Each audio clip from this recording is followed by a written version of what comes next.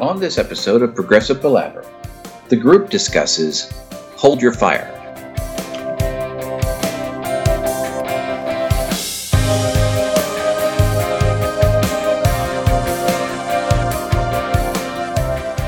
Welcome to Progressive Palaver, a group of lifelong friends and appreciators of music discussing the greatest progressive rock bands album by album.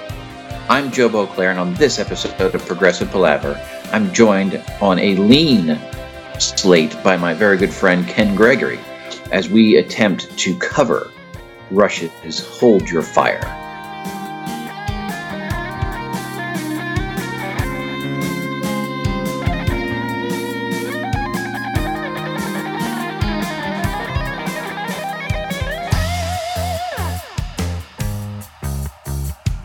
All right, so here we are with a sort of a lean operation tonight. The Progressive Palaver is just you and me, Ken. Thank you, Joe. We've done this before. We did actually a really good job. Episode 9, which was Marillion's Less is More, actually performs fairly well in the catalog of Palaver episodes. So I feel confident that tonight you and I can handle the task of covering Rush's Hold Your Fire. You know, in the Palaver model, it turned out that you were the host.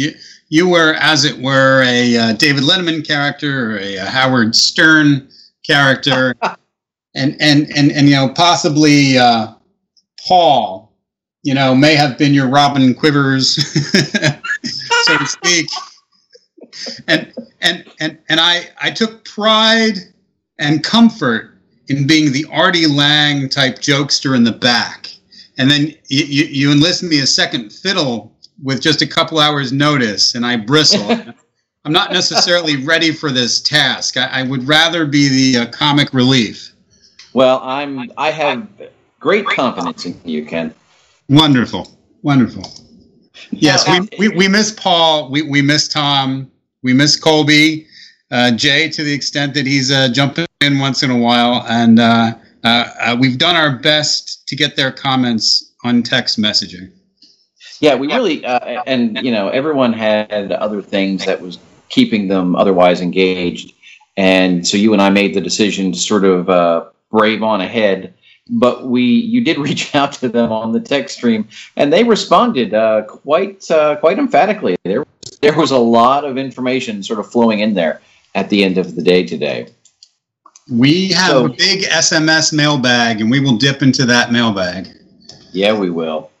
So let's quickly here set the stage.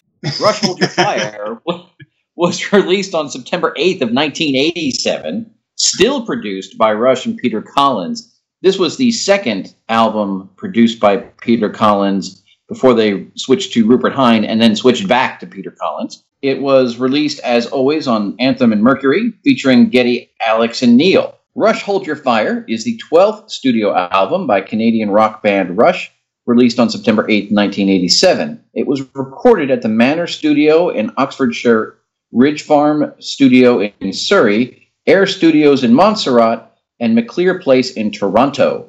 That's a lot of different studios. Much to say about it, yes. Yeah. Hold Your Fire was the last Rush studio album released outside Canada by Polygram Mercury. Rush continued to explore new songwriting territory in Hold Your Fire. Till Tuesday, bassist and vocalist Amy Mann contributed vocals to Open Secrets and Time Stands Still, appearing in the I Can't Even Pronounce It directed video for the latter.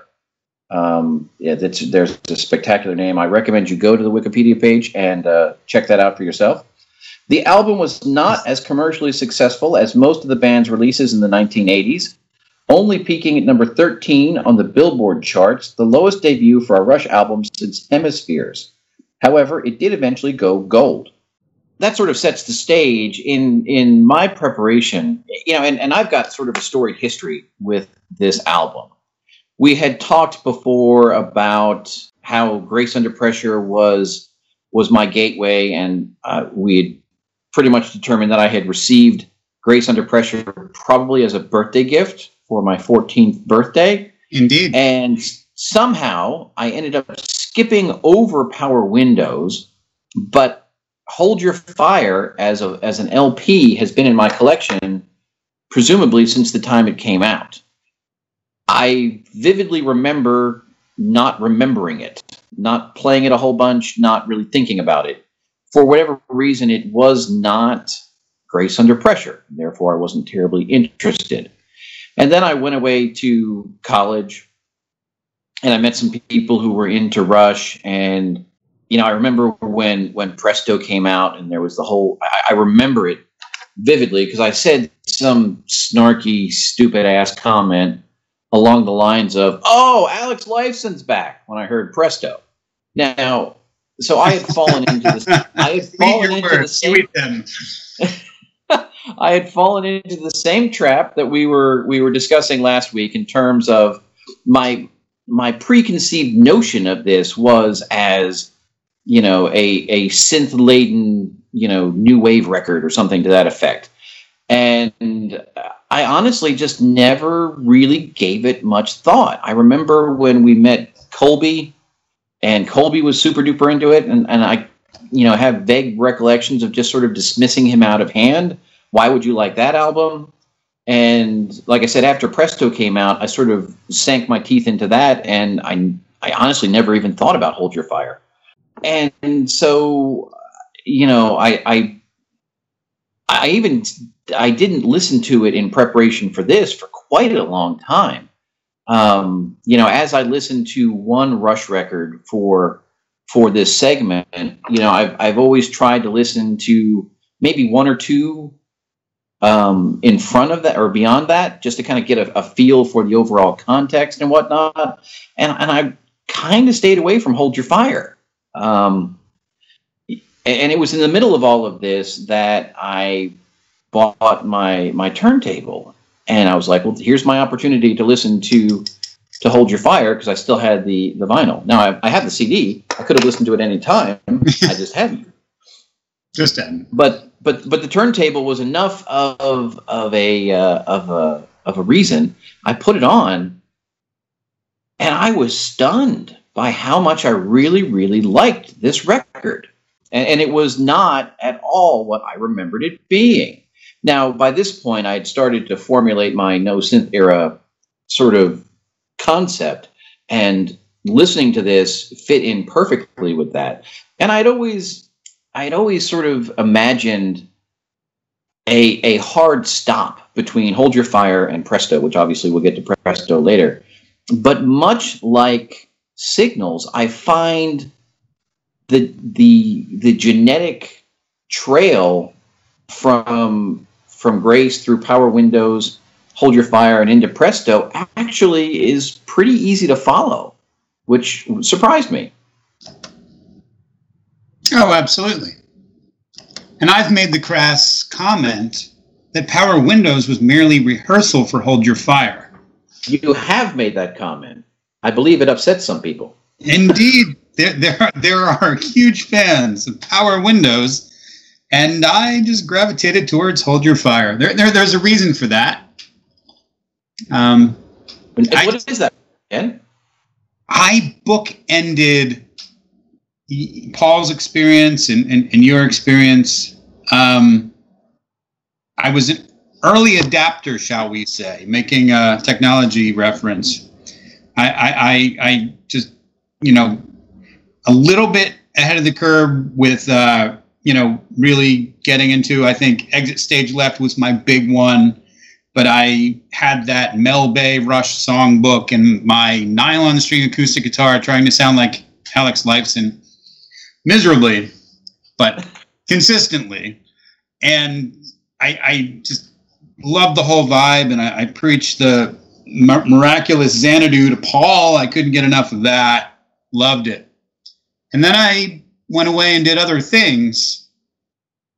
And then as folks got into, whatever, subdivisions and big money, I was kind of like lukewarm.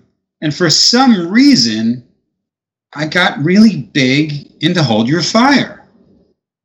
And it was not even in 1987 when it was released, because that would have been our senior year of high school. And we were we were consumed with all kinds of media at that time. We had, if I could segue to my usual, albums of the era. Absolutely.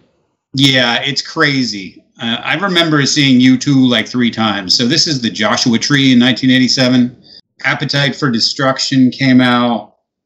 Hysteria, 1987. It's just a really intense period. Bad for Michael Jackson. Kiss Me, Kiss Me, Kiss Me. I don't know if you knew about The Cure in real time back then, but there was just a lot.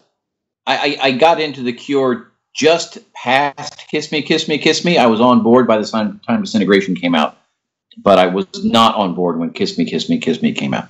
Sure. Yep. Okay. There was competition, and we've commented on how the prog era gets whittled down to just a few artists as the pop and the metal really blossoms through this period. For whatever reason, I think I made the comment in the Palaver that I saw the Hold Your Fire tour. I must correct that. Huge correction. I saw the Presto tour, which was significantly later. That's 2 years later. But I did see all the best tracks from Hold Your Fire performed live. Okay. Yeah. And that's one of the things that sort of upsets me about this, the fact that, I didn't see Rush until, 2012, 2013, something like that. Really one of their last, if not the last tour. And it was one of those things where I had no real reason for having never seen them.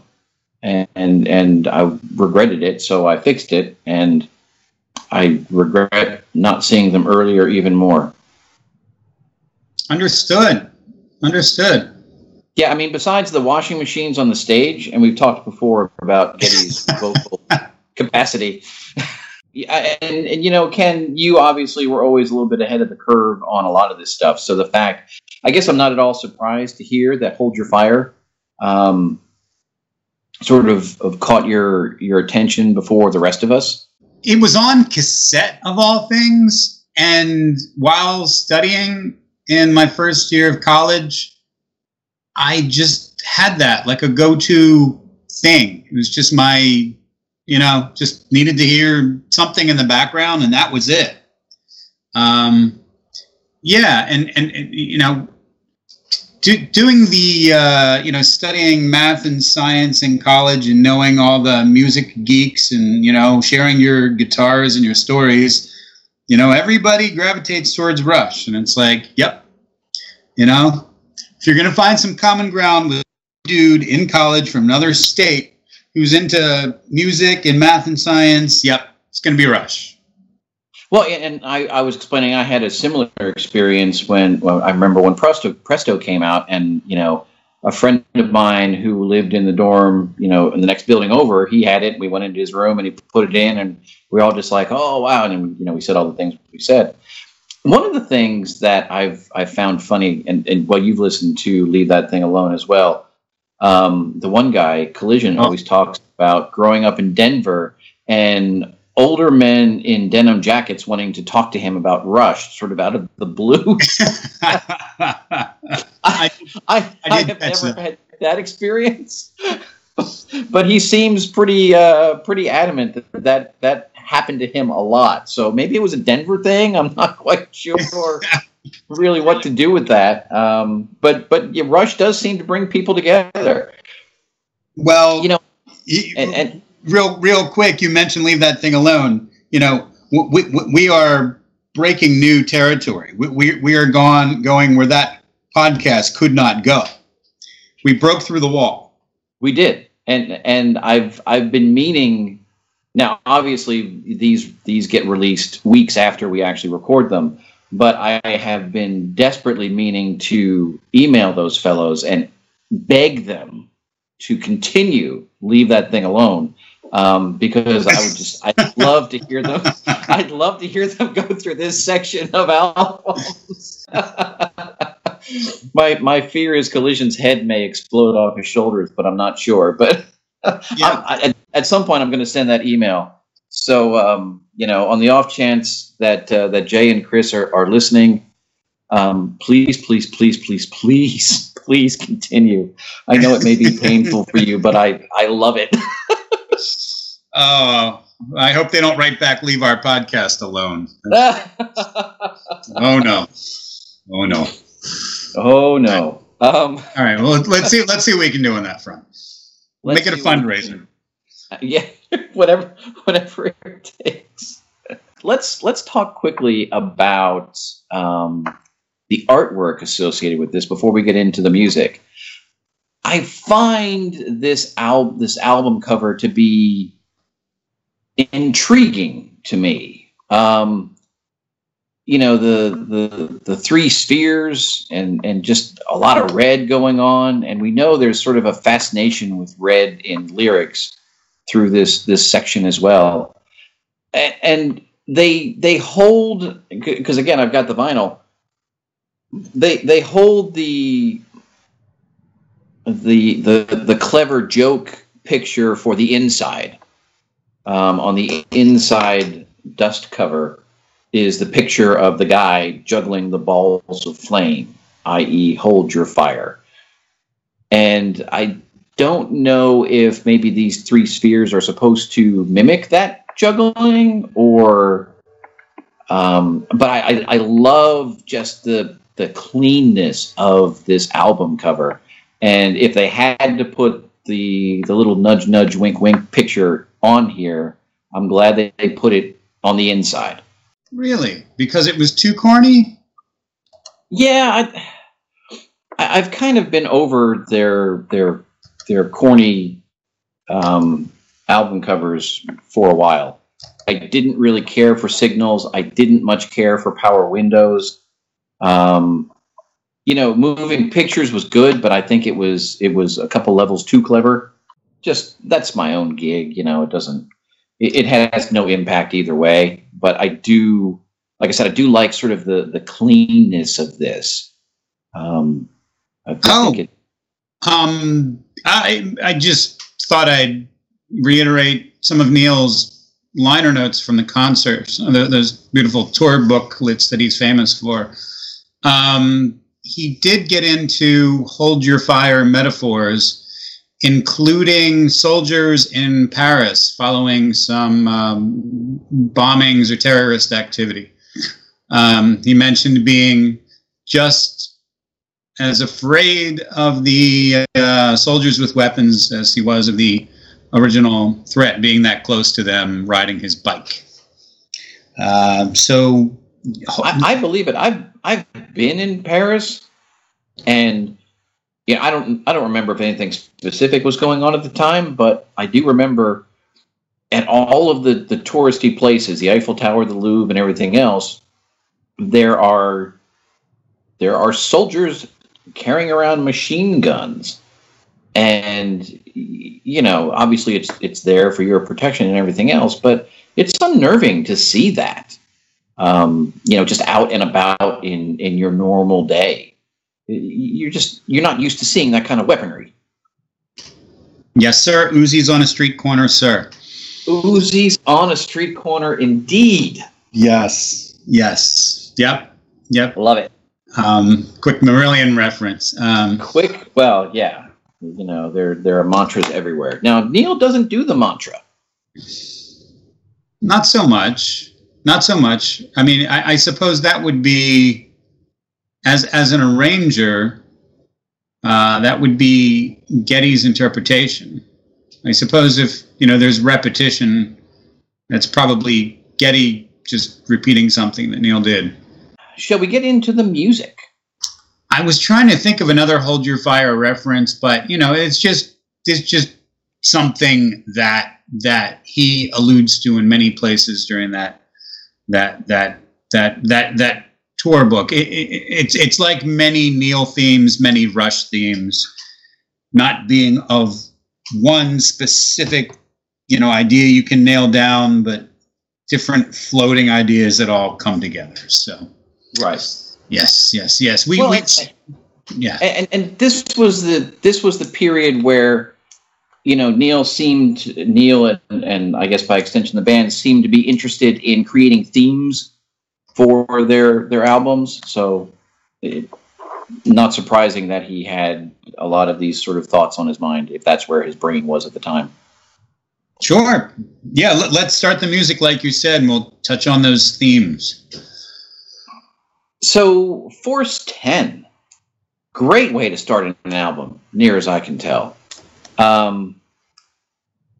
When asked what the title meant, Neil said, "The Buford Scale, look it up." The Buford Scale happens to be an empirical measure that relates wind speed to observed conditions at sea or on land. So he's talking about storms. I see. It was the last piece they wrote, that's for certain. Only with a couple days prior to recording. Yes. He also says the song expresses ways to face barriers and urges people not to be afraid of failure, one of our basic temperamental traits. So there are a couple different things going on with this, but I'm assuming the Force 10 and the Buford Scale has to do with extreme forces around you, and then being able to, sort of stand up in the face of those forces. It's a jamming song. It really, like I said, in terms of opening up an album, it's really, really very solid. And here again, it's really very straightforward in terms of, the standard rock trio. And I think what really sets it apart or makes it a little bit different is, Alex is super duper bright in his sound at this point. And I think that, I made the comment before on the last episode, I believe, that I think that lends itself to a lot of this synth perception thing. Alex's sound is in the range that, the synths often are. And so while they can sort of float in and out and sometimes occupy the same space, you're left with the perception that there's a lot more keyboards than there are. That's my thinking on all of this. Fair enough. And it was just endemic of the time. I mean, you could think of The Edge. So much was in a high range with clean, not meaty, not distorted. And Alex was influenced by the sounds of the time. Yeah, absolutely. And even when you go to Presto, it's the same sort of a thing, although they seem to have stripped all the keyboards out of that. But again, we'll get there. Okay. So yeah, I mean, I just absolutely love this song. I think it's a spectacular way, like I said, to open up the album.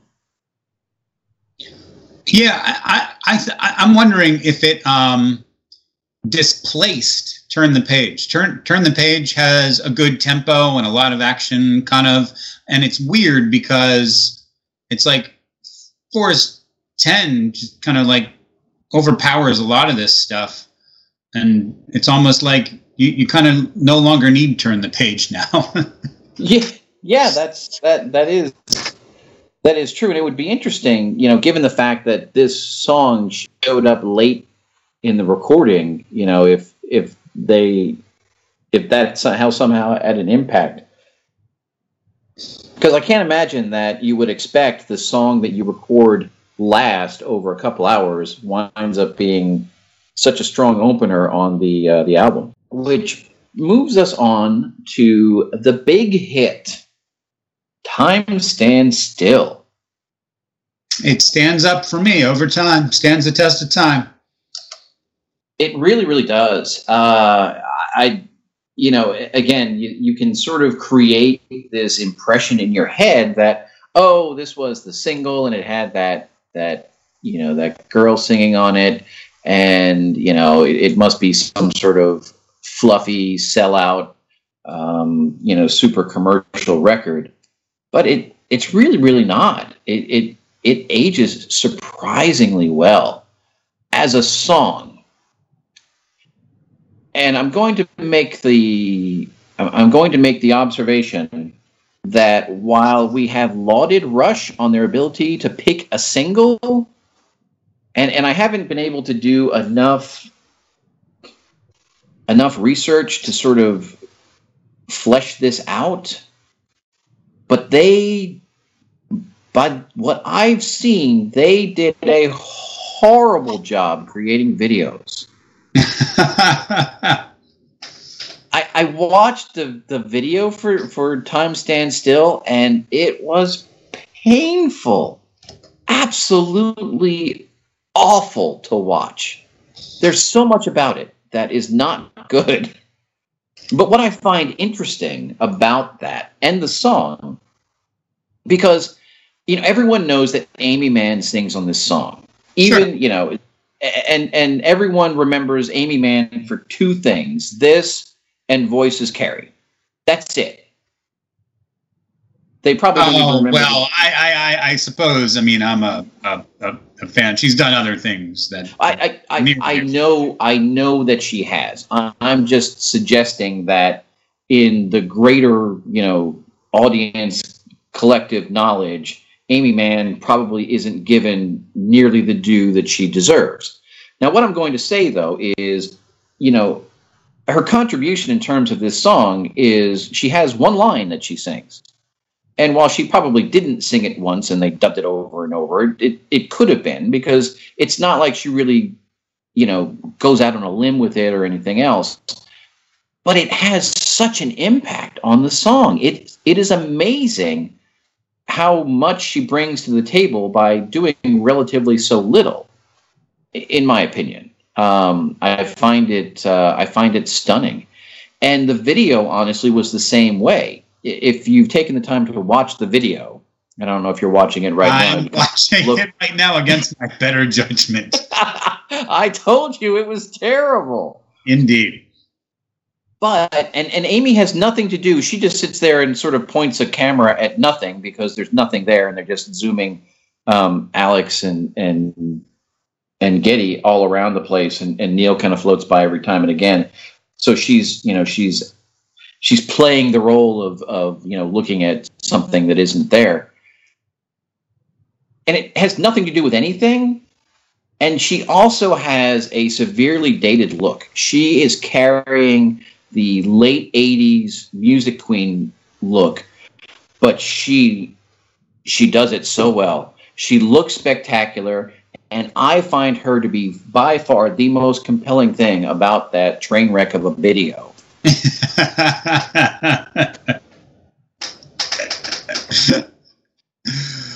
Oh boy. Yeah, they're going for a collage effect here, but it's the same damn collage over and over again. With Amy Mann, I would just say I will always hear a couple of her tunes in the back of my head. A recent one, relatively recent, is "Save Me." Although that could be 99. It could be older than I think. That happens easy.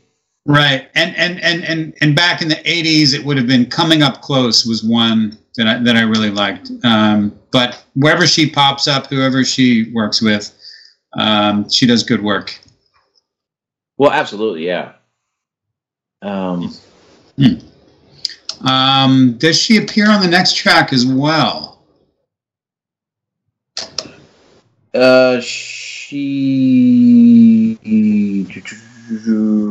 Open Secrets. Yes, she is on the next track. That is correct. Yes. They're not as prominent. Not nearly as prominently. No. I recall on the Presto tour, they had some electronic video recreation during Time Stand Still to bring her in. I don't know if they were doing that, when you saw them in 2014, whatnot. But I imagine that they always had the sample of her singing. I believe they do. This shows up on Show of Hands, I believe. And they do have a sample of Amy singing that.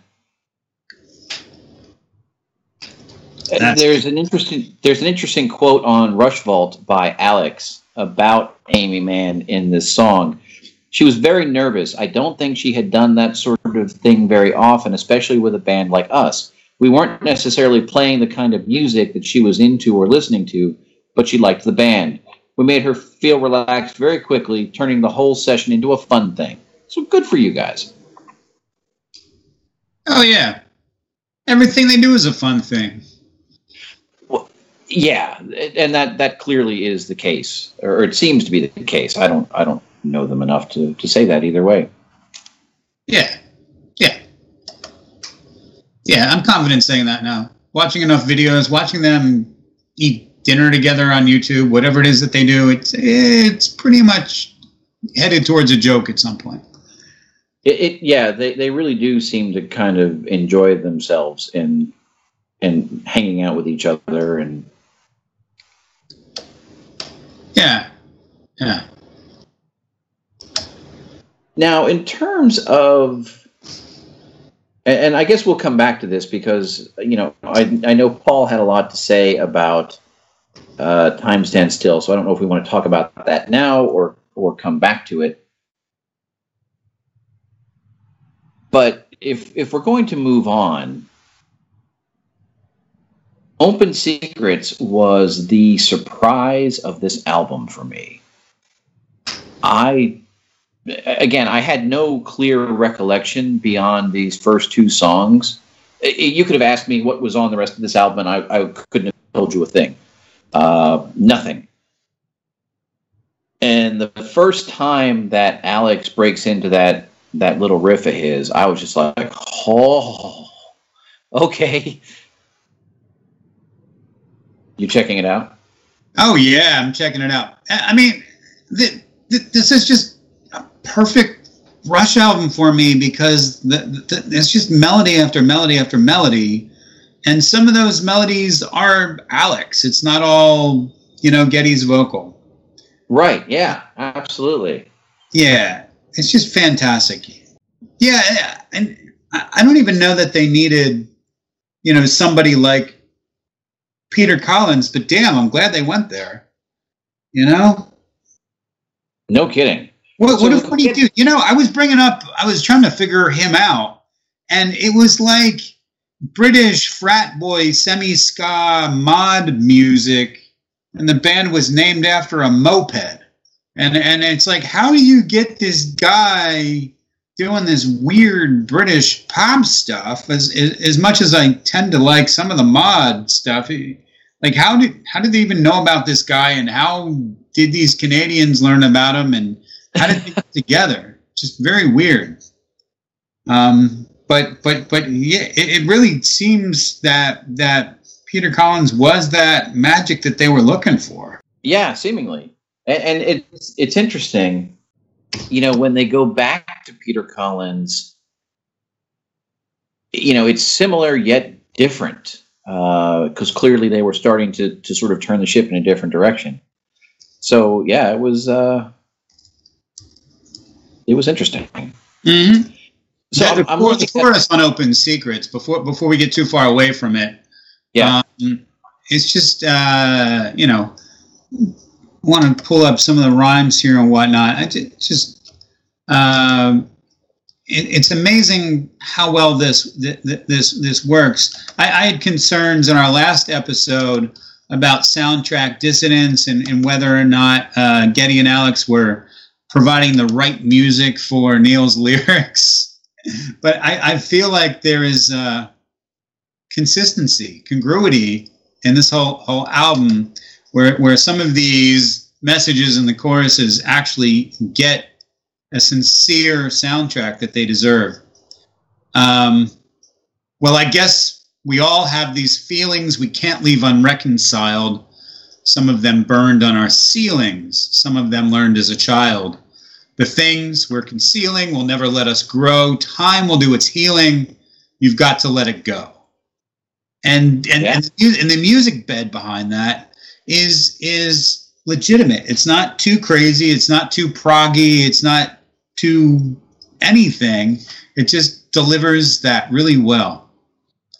So there are some great quotes from Geddy and Alex that maybe speak to that a little bit. Alex has to say, it's more the musicality of the song than the lyrical content.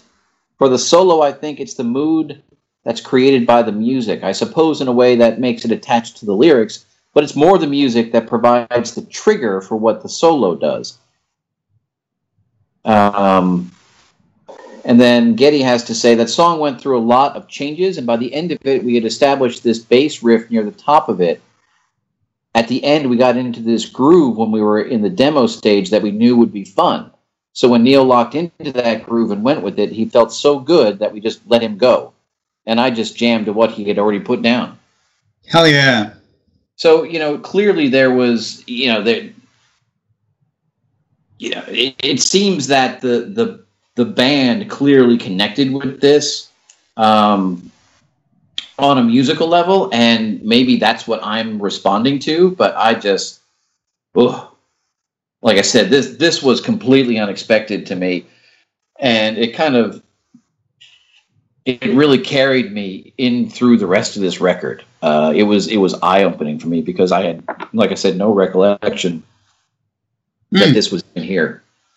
I would say the title "Open Secrets" kind of blows, but it's a fantastic song.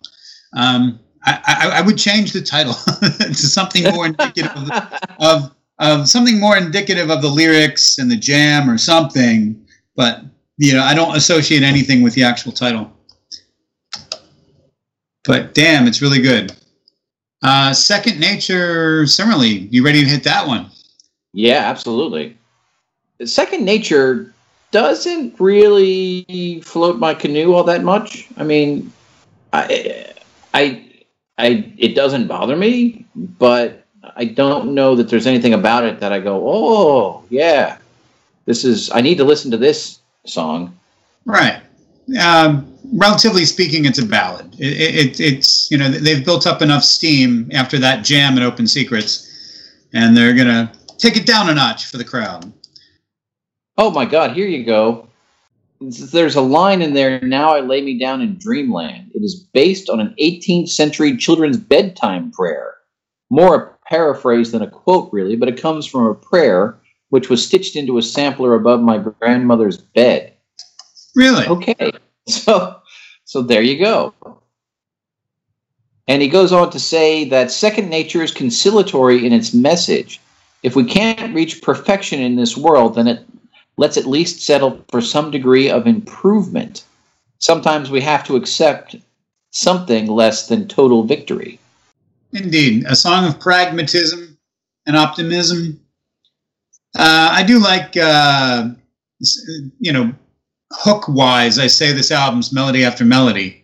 When they say, "Now I lay me down in dreamland," I do melt and I get into that vibe.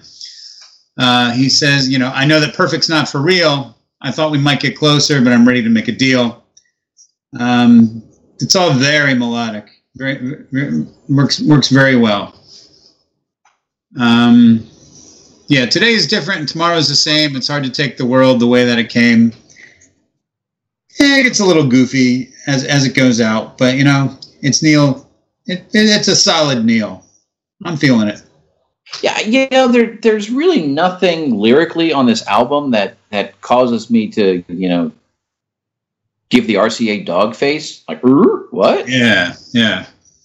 But there are a couple times when it's like, that didn't really, get me going either. Yeah, fair enough. All right, we can keep it moving. Now, Prime Mover, and for those of you listening on vinyl, Prime Mover is the end of side A. Oh, you know what? There's a comment from Geddy that at this point in their career, they're not concerned with the limits of vinyl. And I wanted to ask you what that meant. They wanted to do 50 minutes. What I know CDs are around 72 minutes. What is the limit of vinyl? So the limit of vinyl is somewhere, it's interesting. It's somewhere in the 40s, I believe. And it's interesting. I've been thinking about this. It's amazing that we've gone through all that we've gone through and hadn't really contemplated the fact that the magical time limit of 20 minutes, give or take, for prog rock classics was ultimately determined by the capacity of a side of an LP. Thank goodness. I mean, you've got people like Rick Wakeman. You got to be careful, how much rope you give them. So, let's go down a rabbit hole for a second since you brought up Rick Wakeman and I'm talking about LPs.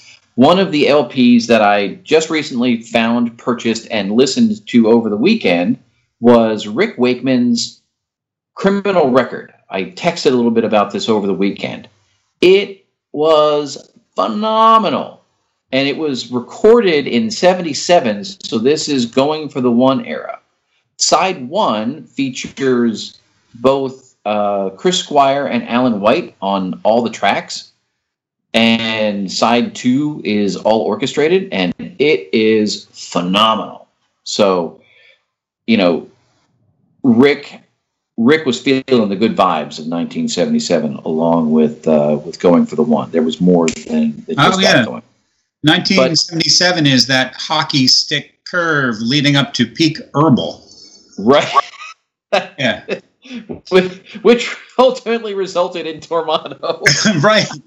We know what happens. We know where that goes. We do know where that goes. But now there have been quotes on previous albums from Rush where I believe it's mostly Geddy that I've seen associated with this, but there was this concern about album content and quality over quantity, and they always wanted, their 8 or 9 songs. They were looking for something in the 36 to 40 minute range. And, Geddy's quoted one time talking about value.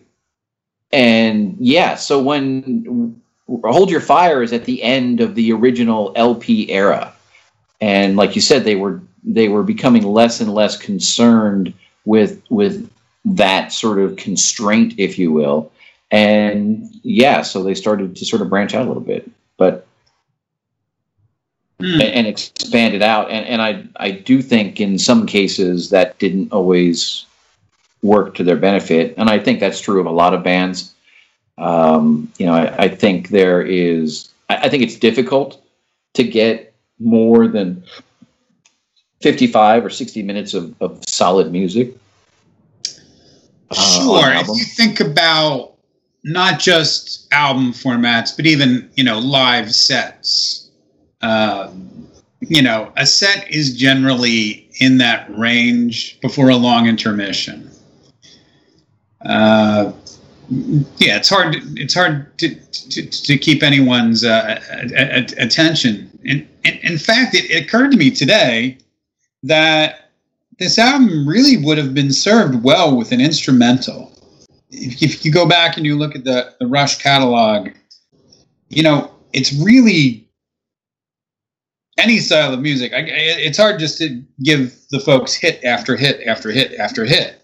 And the way that, prog bands deal with that is you get these instrumentals or long prog passages or something.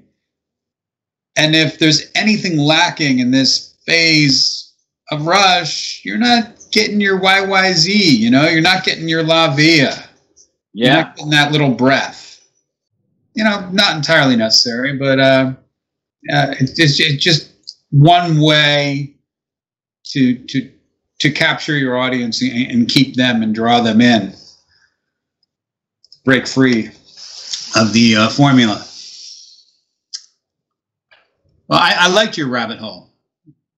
So there's a lot. If we go back to Prime Movers, now I find Prime Mover to be. I wrote down a note here as I was listening to it, and it's very cool because Grace, and I don't know if she's just trying to get in my good graces or whatnot, but she seems very appreciative of all this music that I've been playing recently. and she always compliments how good my music is. So it was cool. I had the kids for dinner tonight, and she is on the kitchen table drawing a beautiful watercolor of a tree on a grassy field. And I had some chores that I was sort of doing near and around her, and I said, "Hey, Grace, can I put on some of my good music?" She's like, "Yes, please do that." So I put on side one of Hold Your Fire just to kind of get me in the groove. And she complimented this album as well. She compliments everything I've put on. I wonder if I put on Brain Salad Surgery, what she would say. But as Prime Mover was going, I just sort of jotted down the quick little note, uplifting. Musically, I find it, it's like it. I think Second Nature kind of lulls me off a little bit after the high of Open Secrets. I mean, really, the first three, it's bang, bang, bang, and then Second Nature, you kind of catch your breath, and Prime Mover kind of perked me up a little bit. It's like, oh yeah, okay, I'm into this. Indeed. Now on Rushvault and even on Songfacts, there's a lot of different stuff going on about the Prime Mover that, quite frankly, I don't understand, and I'm just not prepared to really go into it. I'm seeing Aristotle and Plato. I'm seeing connections to Clockwork Angels and that whole story. There's a lot going on here. Yeah, I preferred just to take the lyrics at face value. It did occur to me to do the reading, but there's enough to work with off of these lyrics. And quite frankly, I think there is a slight misdirection here. They went long form when they could have gone pop. I think from the point of ignition to the final drive, the point of the journey is not to arrive. Anything can happen. It's poppy. They do it twice. They probably could have done it 3 times. Almost too many words going on here. Do you know what I'm saying? I do know what you're saying. Yeah, it's. Oh, is there a video for Prime Mover?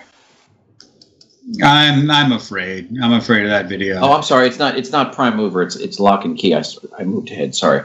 Oh. Yeah, I totally get what you're saying, and now that you mention it, the whole point of the journey is not to arrive thing. It kind of strikes me as one of those weird nihilisms.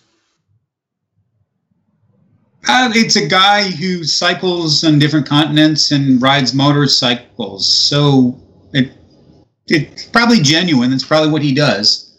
Yeah, and yeah, I mean, I get that. It's just it's such a it seems to me to be a uniquely Neil way to say it. He does have his own sort of way of expressing his ideas, I think, at this point. And one of the things I've sort of been giving Neil some grief over the last couple episodes for the lyrical content, even though on the whole it's been pretty solid. And the other thing that I learned over the weekend is all of my pent up frustration with Neil Peart lyrics is reserved for the second half of Test for Echo. Okay. and really what I find is, and especially again looking at some of these quotes and things that have been said about it, I've found myself kind of impressed with. I mean, clearly, whether you like some of the lyrics or the messages, or if sometimes he goes a little bit less subtle than others, it seems obvious that Neil puts a lot of effort into these lyrics, and I can totally respect that.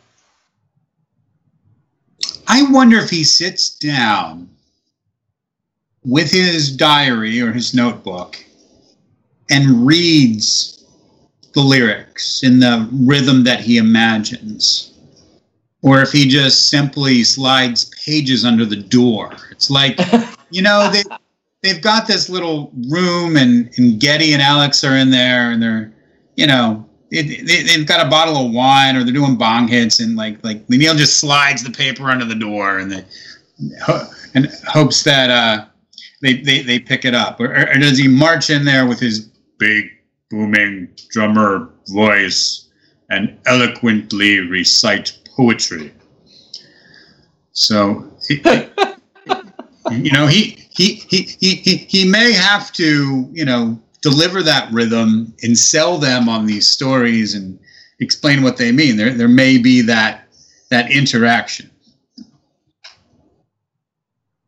You think? Yeah, it's fascinating how all of that kind of comes together. And I've often wondered how that connection occurs when you have someone writing lyrics and someone else writing and the music and singing the melody. That I've always the probably the most famous example is the Bernie Taupin and Elton John connection, right?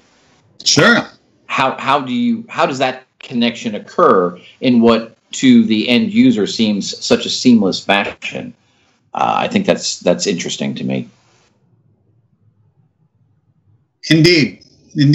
I wish Paul was here and the other guys, because we came from a tradition where, typically when one of us got a bug, it was going to be the lyrics and the music together. We'd coach each other and we'd collaborate, but pretty much, one guy would get locked in to all the parts. Well, and if I may say, speaking as an observer during that time period, that often seemed to occur because when parts were given to other people, the composer was often displeased with the results of that. It takes a lot of trust. Yeah. And just said, fuck it, I'll do it myself. Yeah.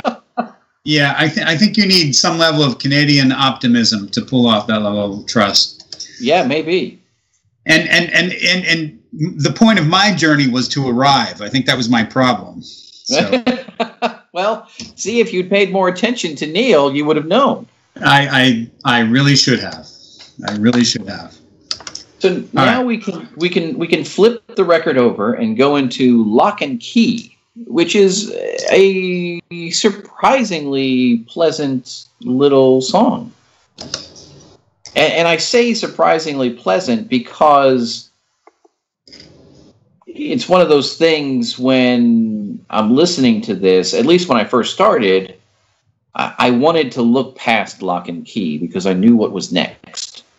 And Lock and Key managed to sort of capture my attention a little bit. Well, the intro,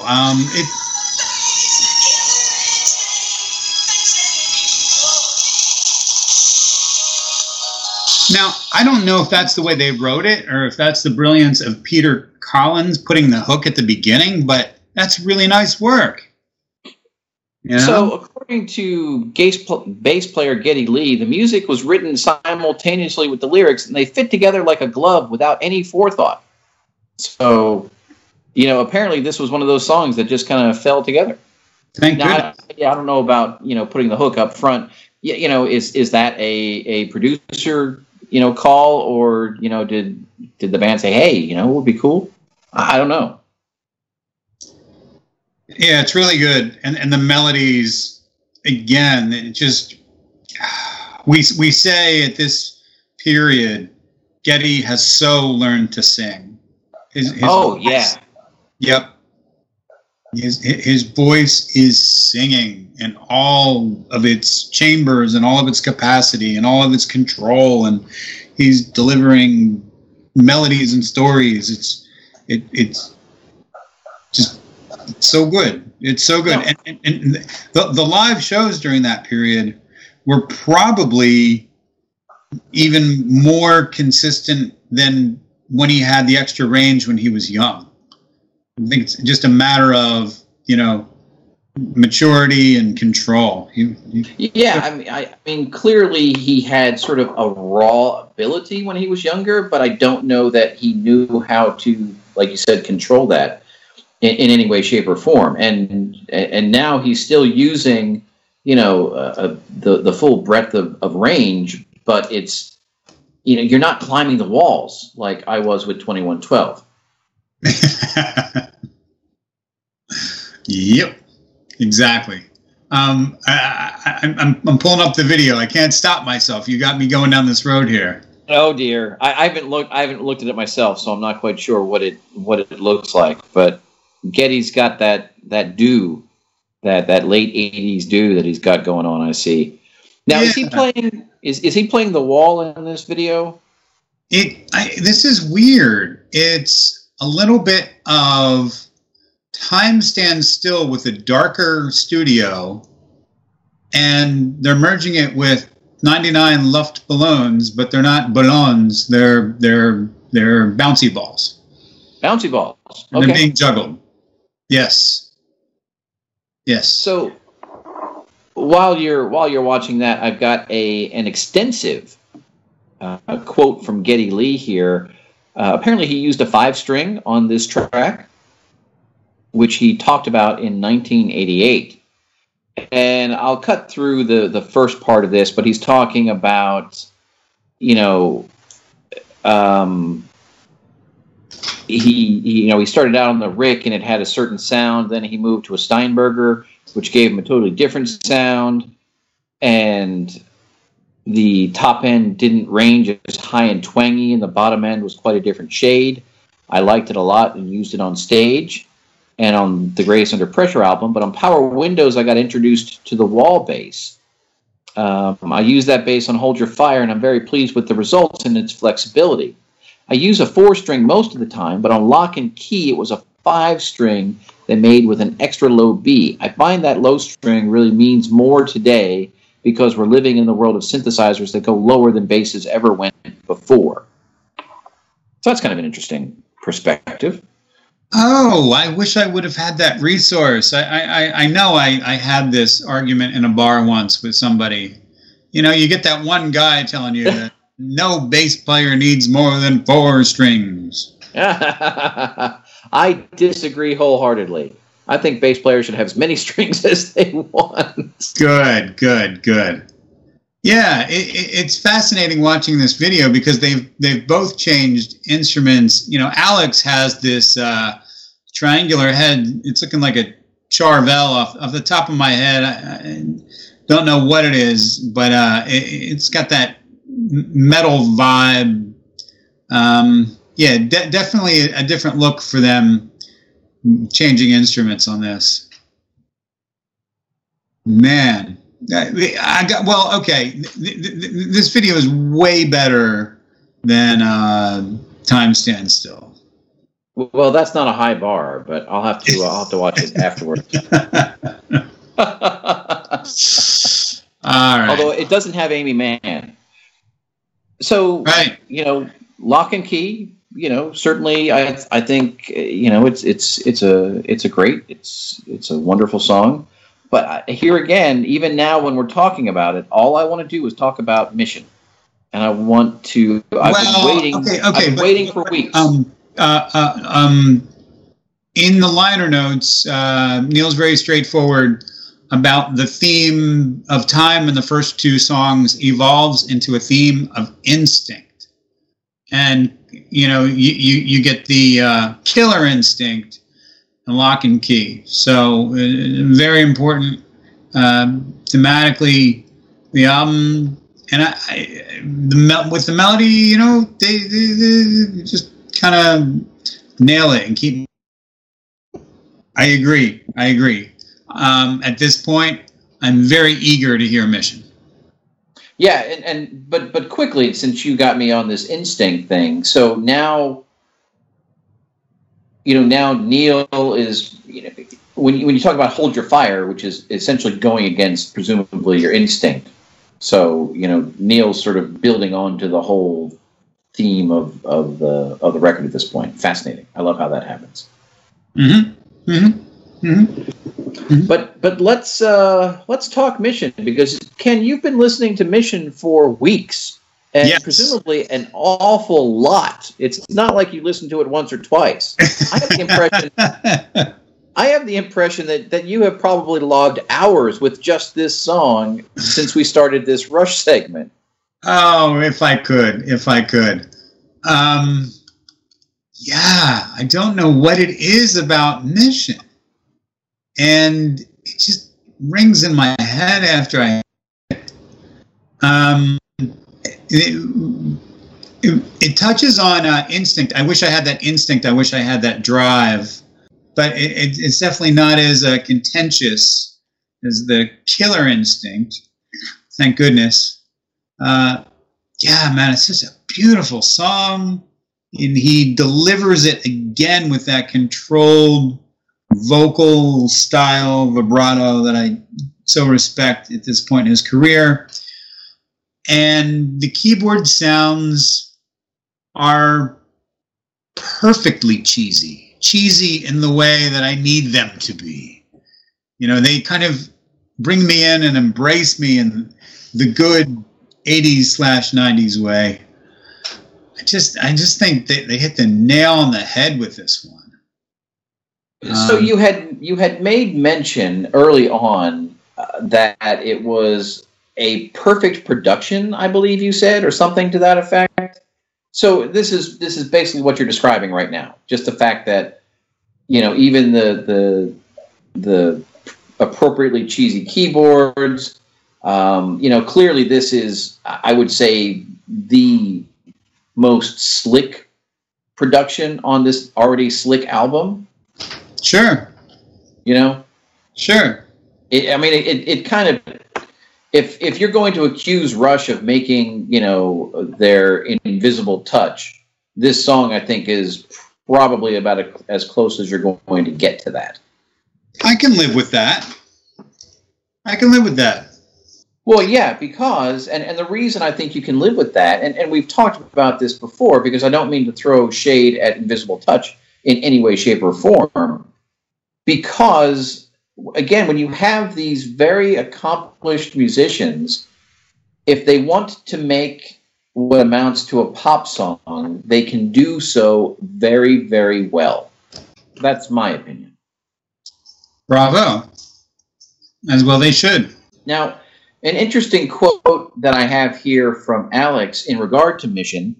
Alex says, Mission came out a lot better than I thought it would. It had gone through quite a few changes since its inception, and it ended up being a much better song than it started out. One can only wonder how it started out.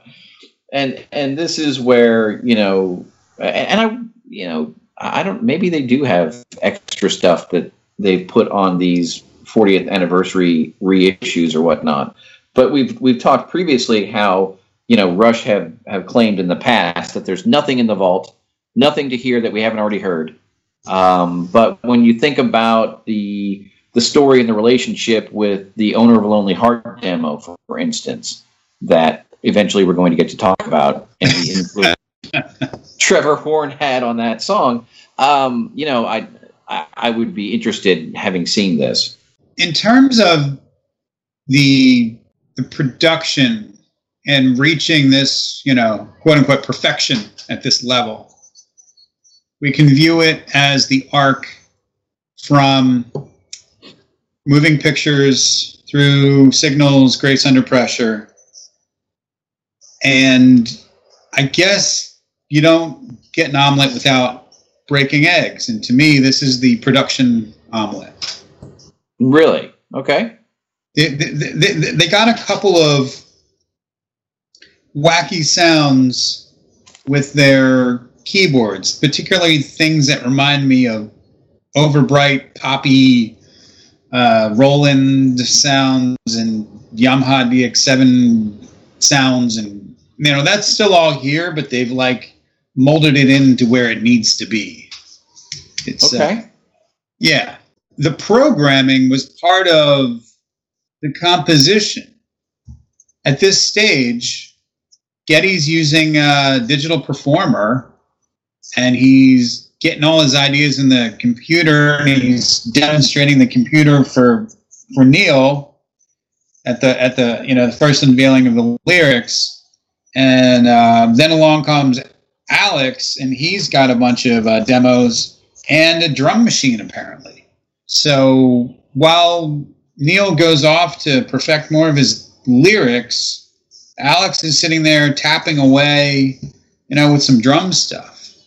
And they had so much technology in the writing process that it gelled together in the recording process. Whereas I think maybe earlier, in Signals, it was like, oh, quick, do a bunch of technology because we're in the studio.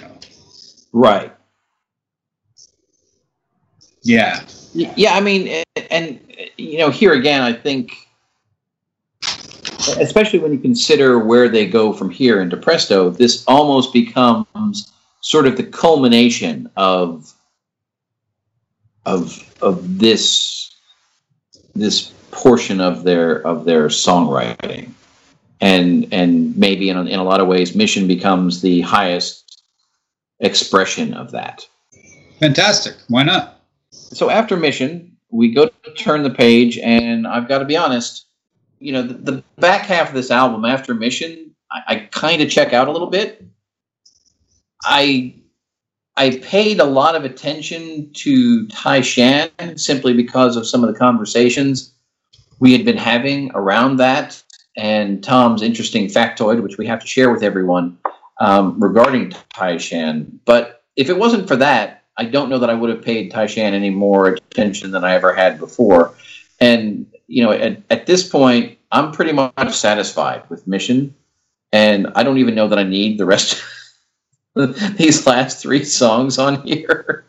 Yeah, I feel it's the same problem that we get in the previous album. It's just, near the end, even if it's good, it just doesn't necessarily feel right. It's like we have so many good melodies in our head. Don't try to sell us on another melody. Right.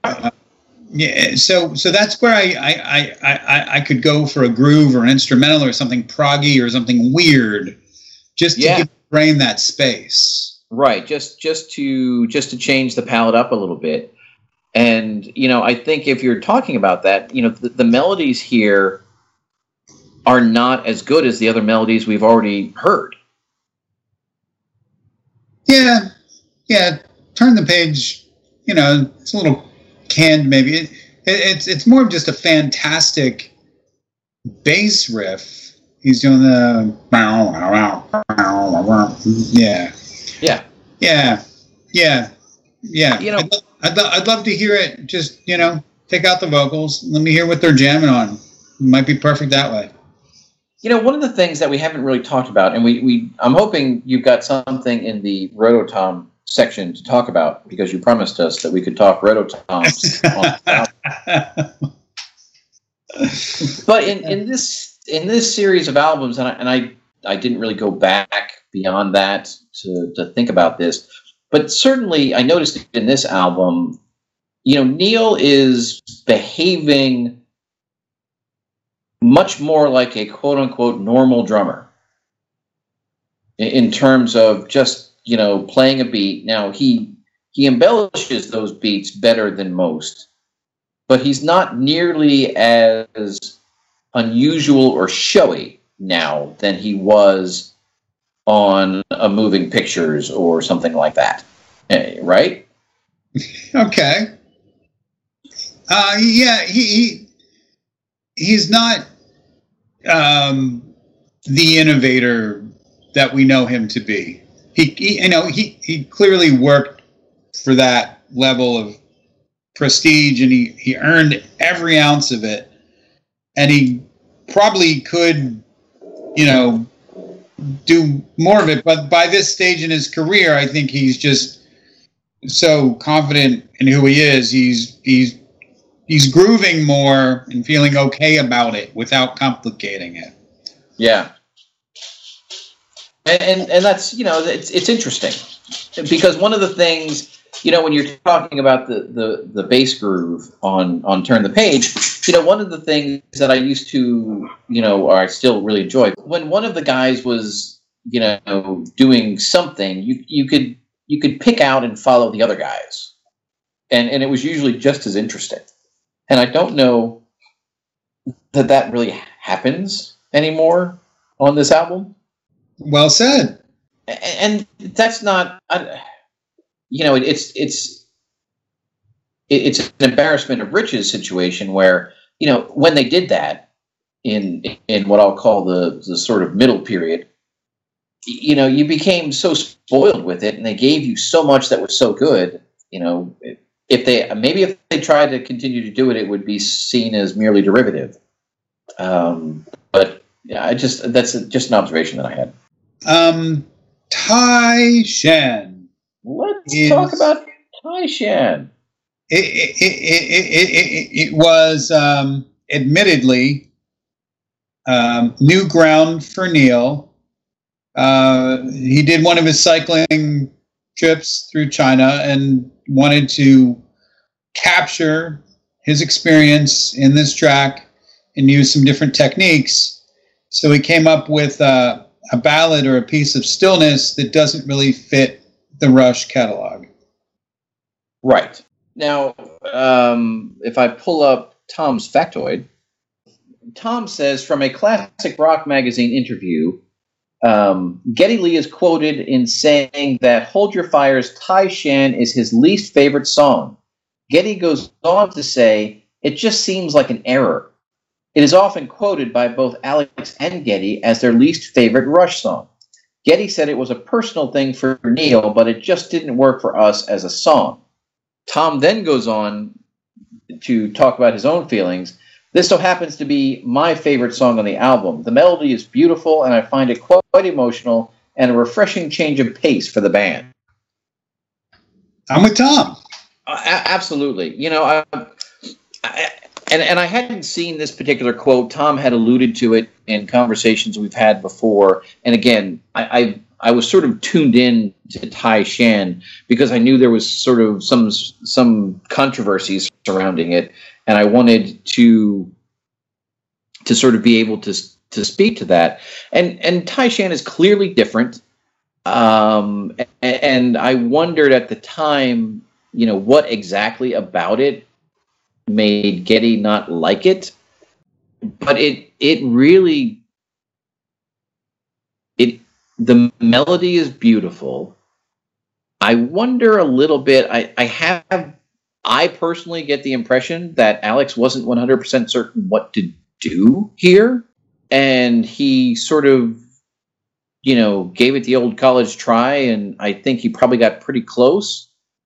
But, it's Rush trying to be Kitaro, which, they're not, that's not necessarily in their DNA, right? Oh, sure. It was my study music around the same time, actually. Kitaro, the Japanese instrumentalist of the early, what would you call that? Moby period? Yeah, and maybe I'm, we've got a song about China, and I'm invoking a Japanese instrumentalist, which is probably, I don't know, maybe that's a bad thing to do. But no, it's perfectly fair game. If they want to go into, pseudo-Asian styles, they're opening themselves up to all this. Yeah. But, so like I said, I see where they're going, and I find the melody and I find the lyrics to be evocative. I find that Neil and Geddy are able to create the images in my mind that I think they're going for, which it's clearly very effective in that regard. And if no one had told me that there was some Geddy didn't like it, or I wonder if I would have picked up on this, but having paid that much attention to it, I find I quite enjoy it. Yep. It really grew on me. Didn't expect it, but loved it. It's not bad at all. We had some more abrasive text messaging in regards to this song. We did. Jay and Colby were not fans, as I recall. Nope. So let me see if I can find that.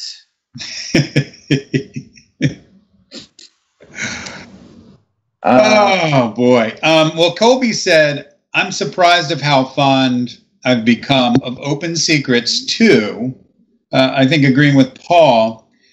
And then he said, "And I like Tai-Shan. Getty is misinformed." So we're leaning towards a lot of votes for Tai-Shan. So before we get too deep into the text stream here, I don't have anything else about Tai-Shan. Like I said, I do find it to be beautiful, and I don't see what all the fuss is about. I like the backbeat. Boom, boom, boom, boom, boom, boom, and he's doing like a little backbeat without it being reggae. So right. That must have been one of those little techniques he was trying to pull off. He wanted to get into that little busy beat and then break out into a halftime Asian woodblock thing, and he got it. He mastered it.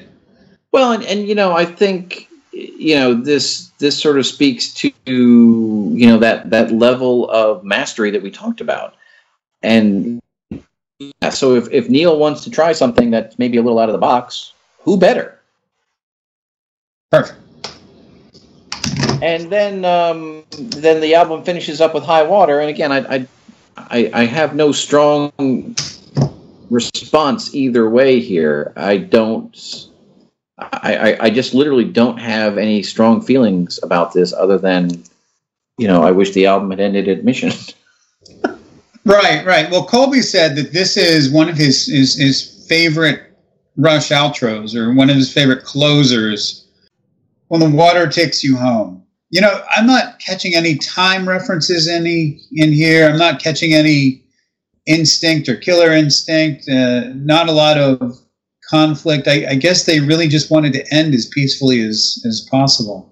I mentioned having seen these many of these songs, I guess Time Stands Still, Force 10, and a few others on the Presto tour, and I thought it translated really well into their live show.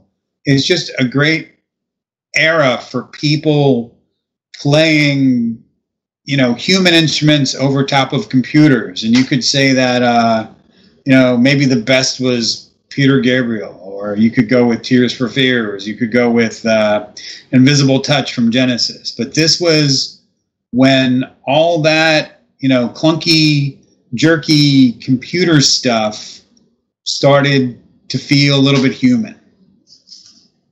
And maybe part of that has to do with, not only the musicians, but obviously, you had some of these producers that were coming in and knew how to blend all that together.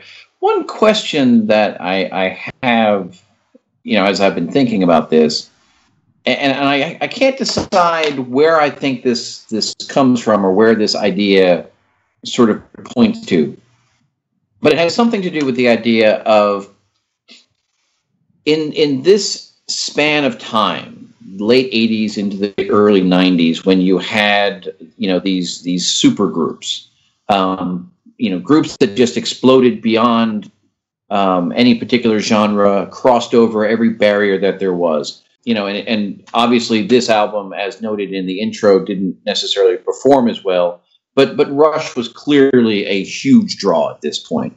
You've got you mentioned U2 and the Joshua Tree, which just was everywhere. You had Genesis, you had the Police, you had Peter Gabriel, you had Def Leppard with Hysteria, just blowing everything out of proportion.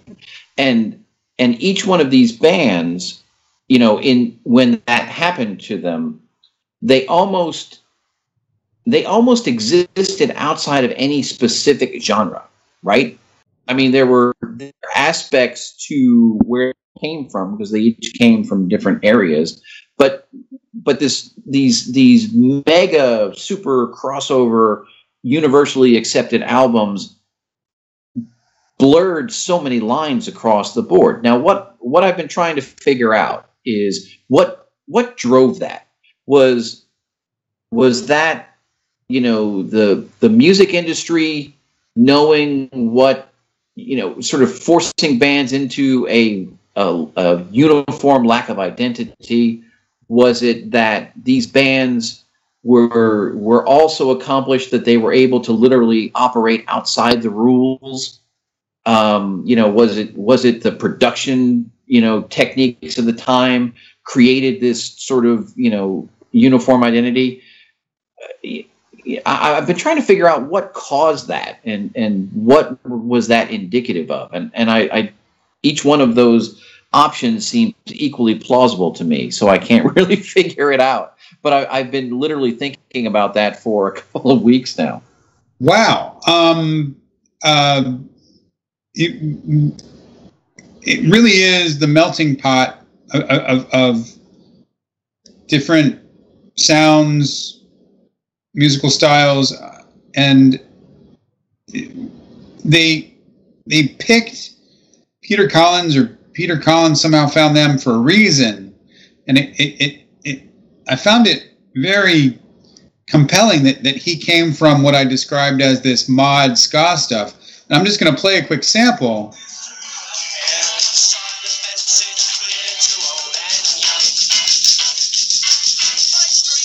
Yeah. That's the Lombradas with page 3. So Peter Collins comes from that experience, and he's going to hang out with these prog rock boys and make them palatable. And you get that supergroup kind of sound. You get that. Yeah.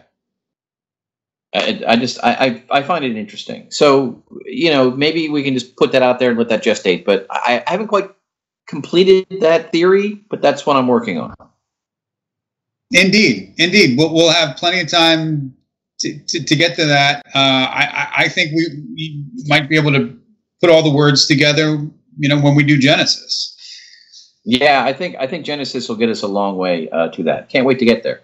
But we do have to get through Rush first, and I'm actually looking very forward to the rest of the Rush catalog. I was kind of dreading once we got past certainly Presto, maybe Counterparts, but you know, having spent some time with most of the rest of the catalog, I'm very anxious to get there. But I am anxious to get through it and get on to Genesis as well. But let's quickly kind of go through some of the input that we had from our friends, just so they can be represented here tonight. So at the top of the list, Paul indicated that Force 10, Time Stands Still, and Mission are 3 of his all-time favorites. For good reason. Yeah. He goes on to quote Force 10. Paul then goes on to quote Time Stands Still some more. A song that gets more rich with the age and experience. I can actually fully appreciate lines like, children growing up, old friends growing older, experience slips away. I think we can all appreciate that, being as old as we are. Right. Then Paul says, I remember discussing this song with Colby, how a man as successful and accomplished as Peart could reference an actor, an architect, an author with the words, I wish I had their dreams. Amazing.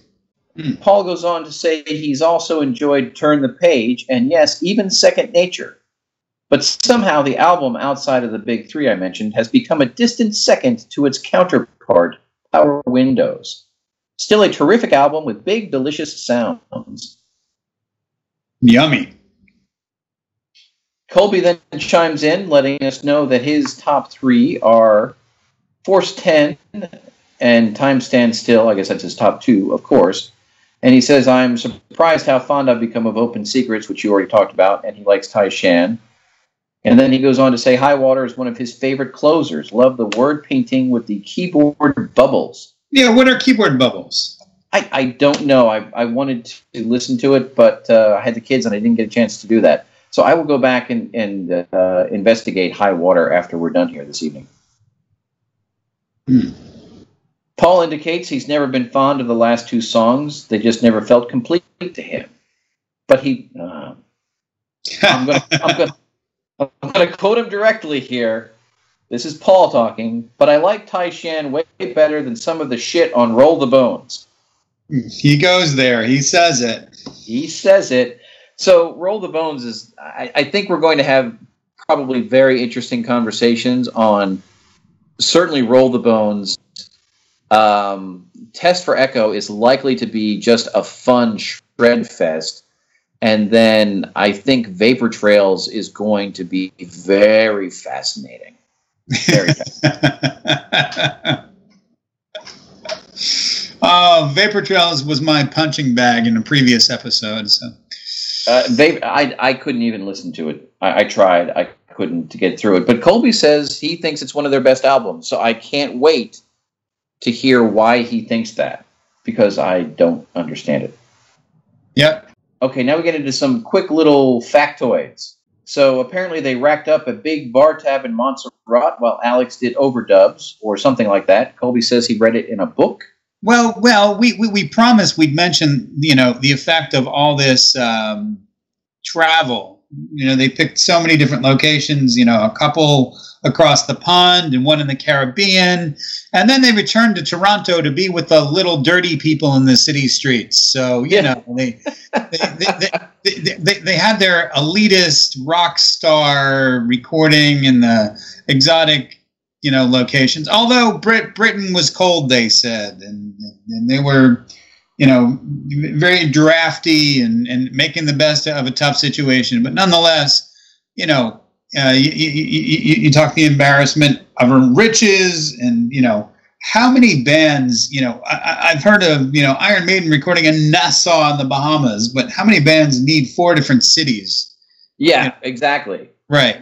To make an album, and in this day and age, I don't think that's part of the business model. But then they pulled it off, and in this day and age, people don't even leave their own house. Right. Yeah.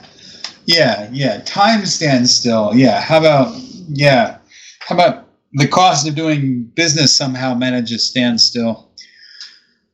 So they apparently, found some. Oh, I didn't even mention Paris, but yeah, they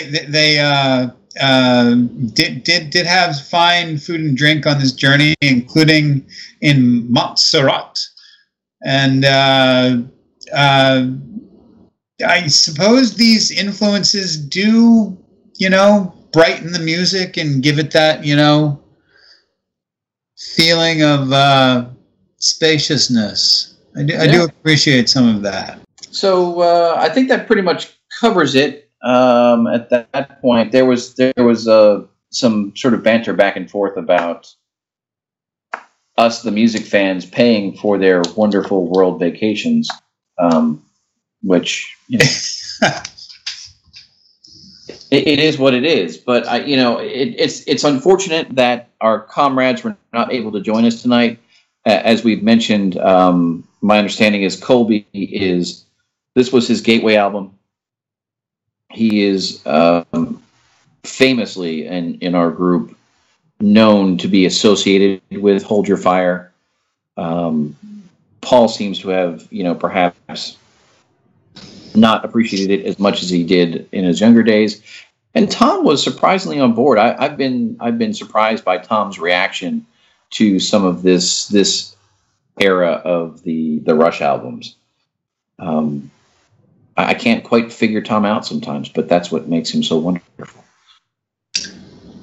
Indeed. Not much from Jay on this. I guess, a few Rototoms here and there weren't enough to spark his interest. I certainly love the Rototoms. I love the Rototoms. Where is it that because Jay chimed in and he said he didn't like anything past Power Windows. Is that what he said? It's too bad. This is just Power Windows perfected, but to each his own. The best Rototoms might be Big Money, and this just might be the watered down version to some people. I don't know. Well, Ken, as I suspected, there was no problem with just two of us filling as much time as a Palaver episode usually takes. It looks like this episode is probably going to clock in right at about 90 minutes, which is that's our thing, man. That's what we do. Good. So I think I hope that our colleagues think we have done this album properly, and if not, we can certainly provide them some floor time in a future episode to give their thoughts on things we may have missed. Although I think we covered it pretty darn well. Yeah, I hope we captured some of the innocence and the beauty and the art in this album. It's the antithesis of the alter ego. It's not the rock world. It's not the blues world. It's not the big guitar world. It's none of that stuff that came before it. It's not proggy. It's kind of a more wholesome, sincere, direct view of the world.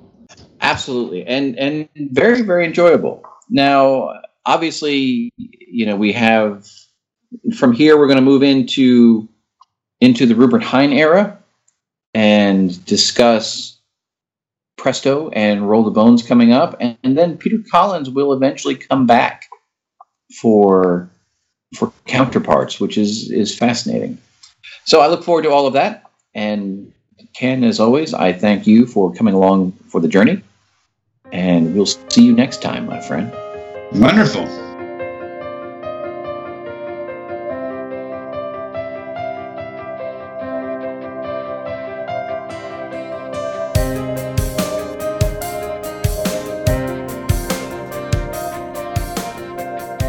Thank you so much for listening to this episode of Progressive Palaver. We hope you've enjoyed this discussion of Rush's Hold Your Fire. This was fun doing it with just Ken and I, and we look forward to having the full crew, or at least more of the crew, back next episode as we continue to discuss Rush with Presto. As always, you can reach out to us, and we encourage you to do so through the major forms of social media. That would be Instagram, Facebook, and Twitter.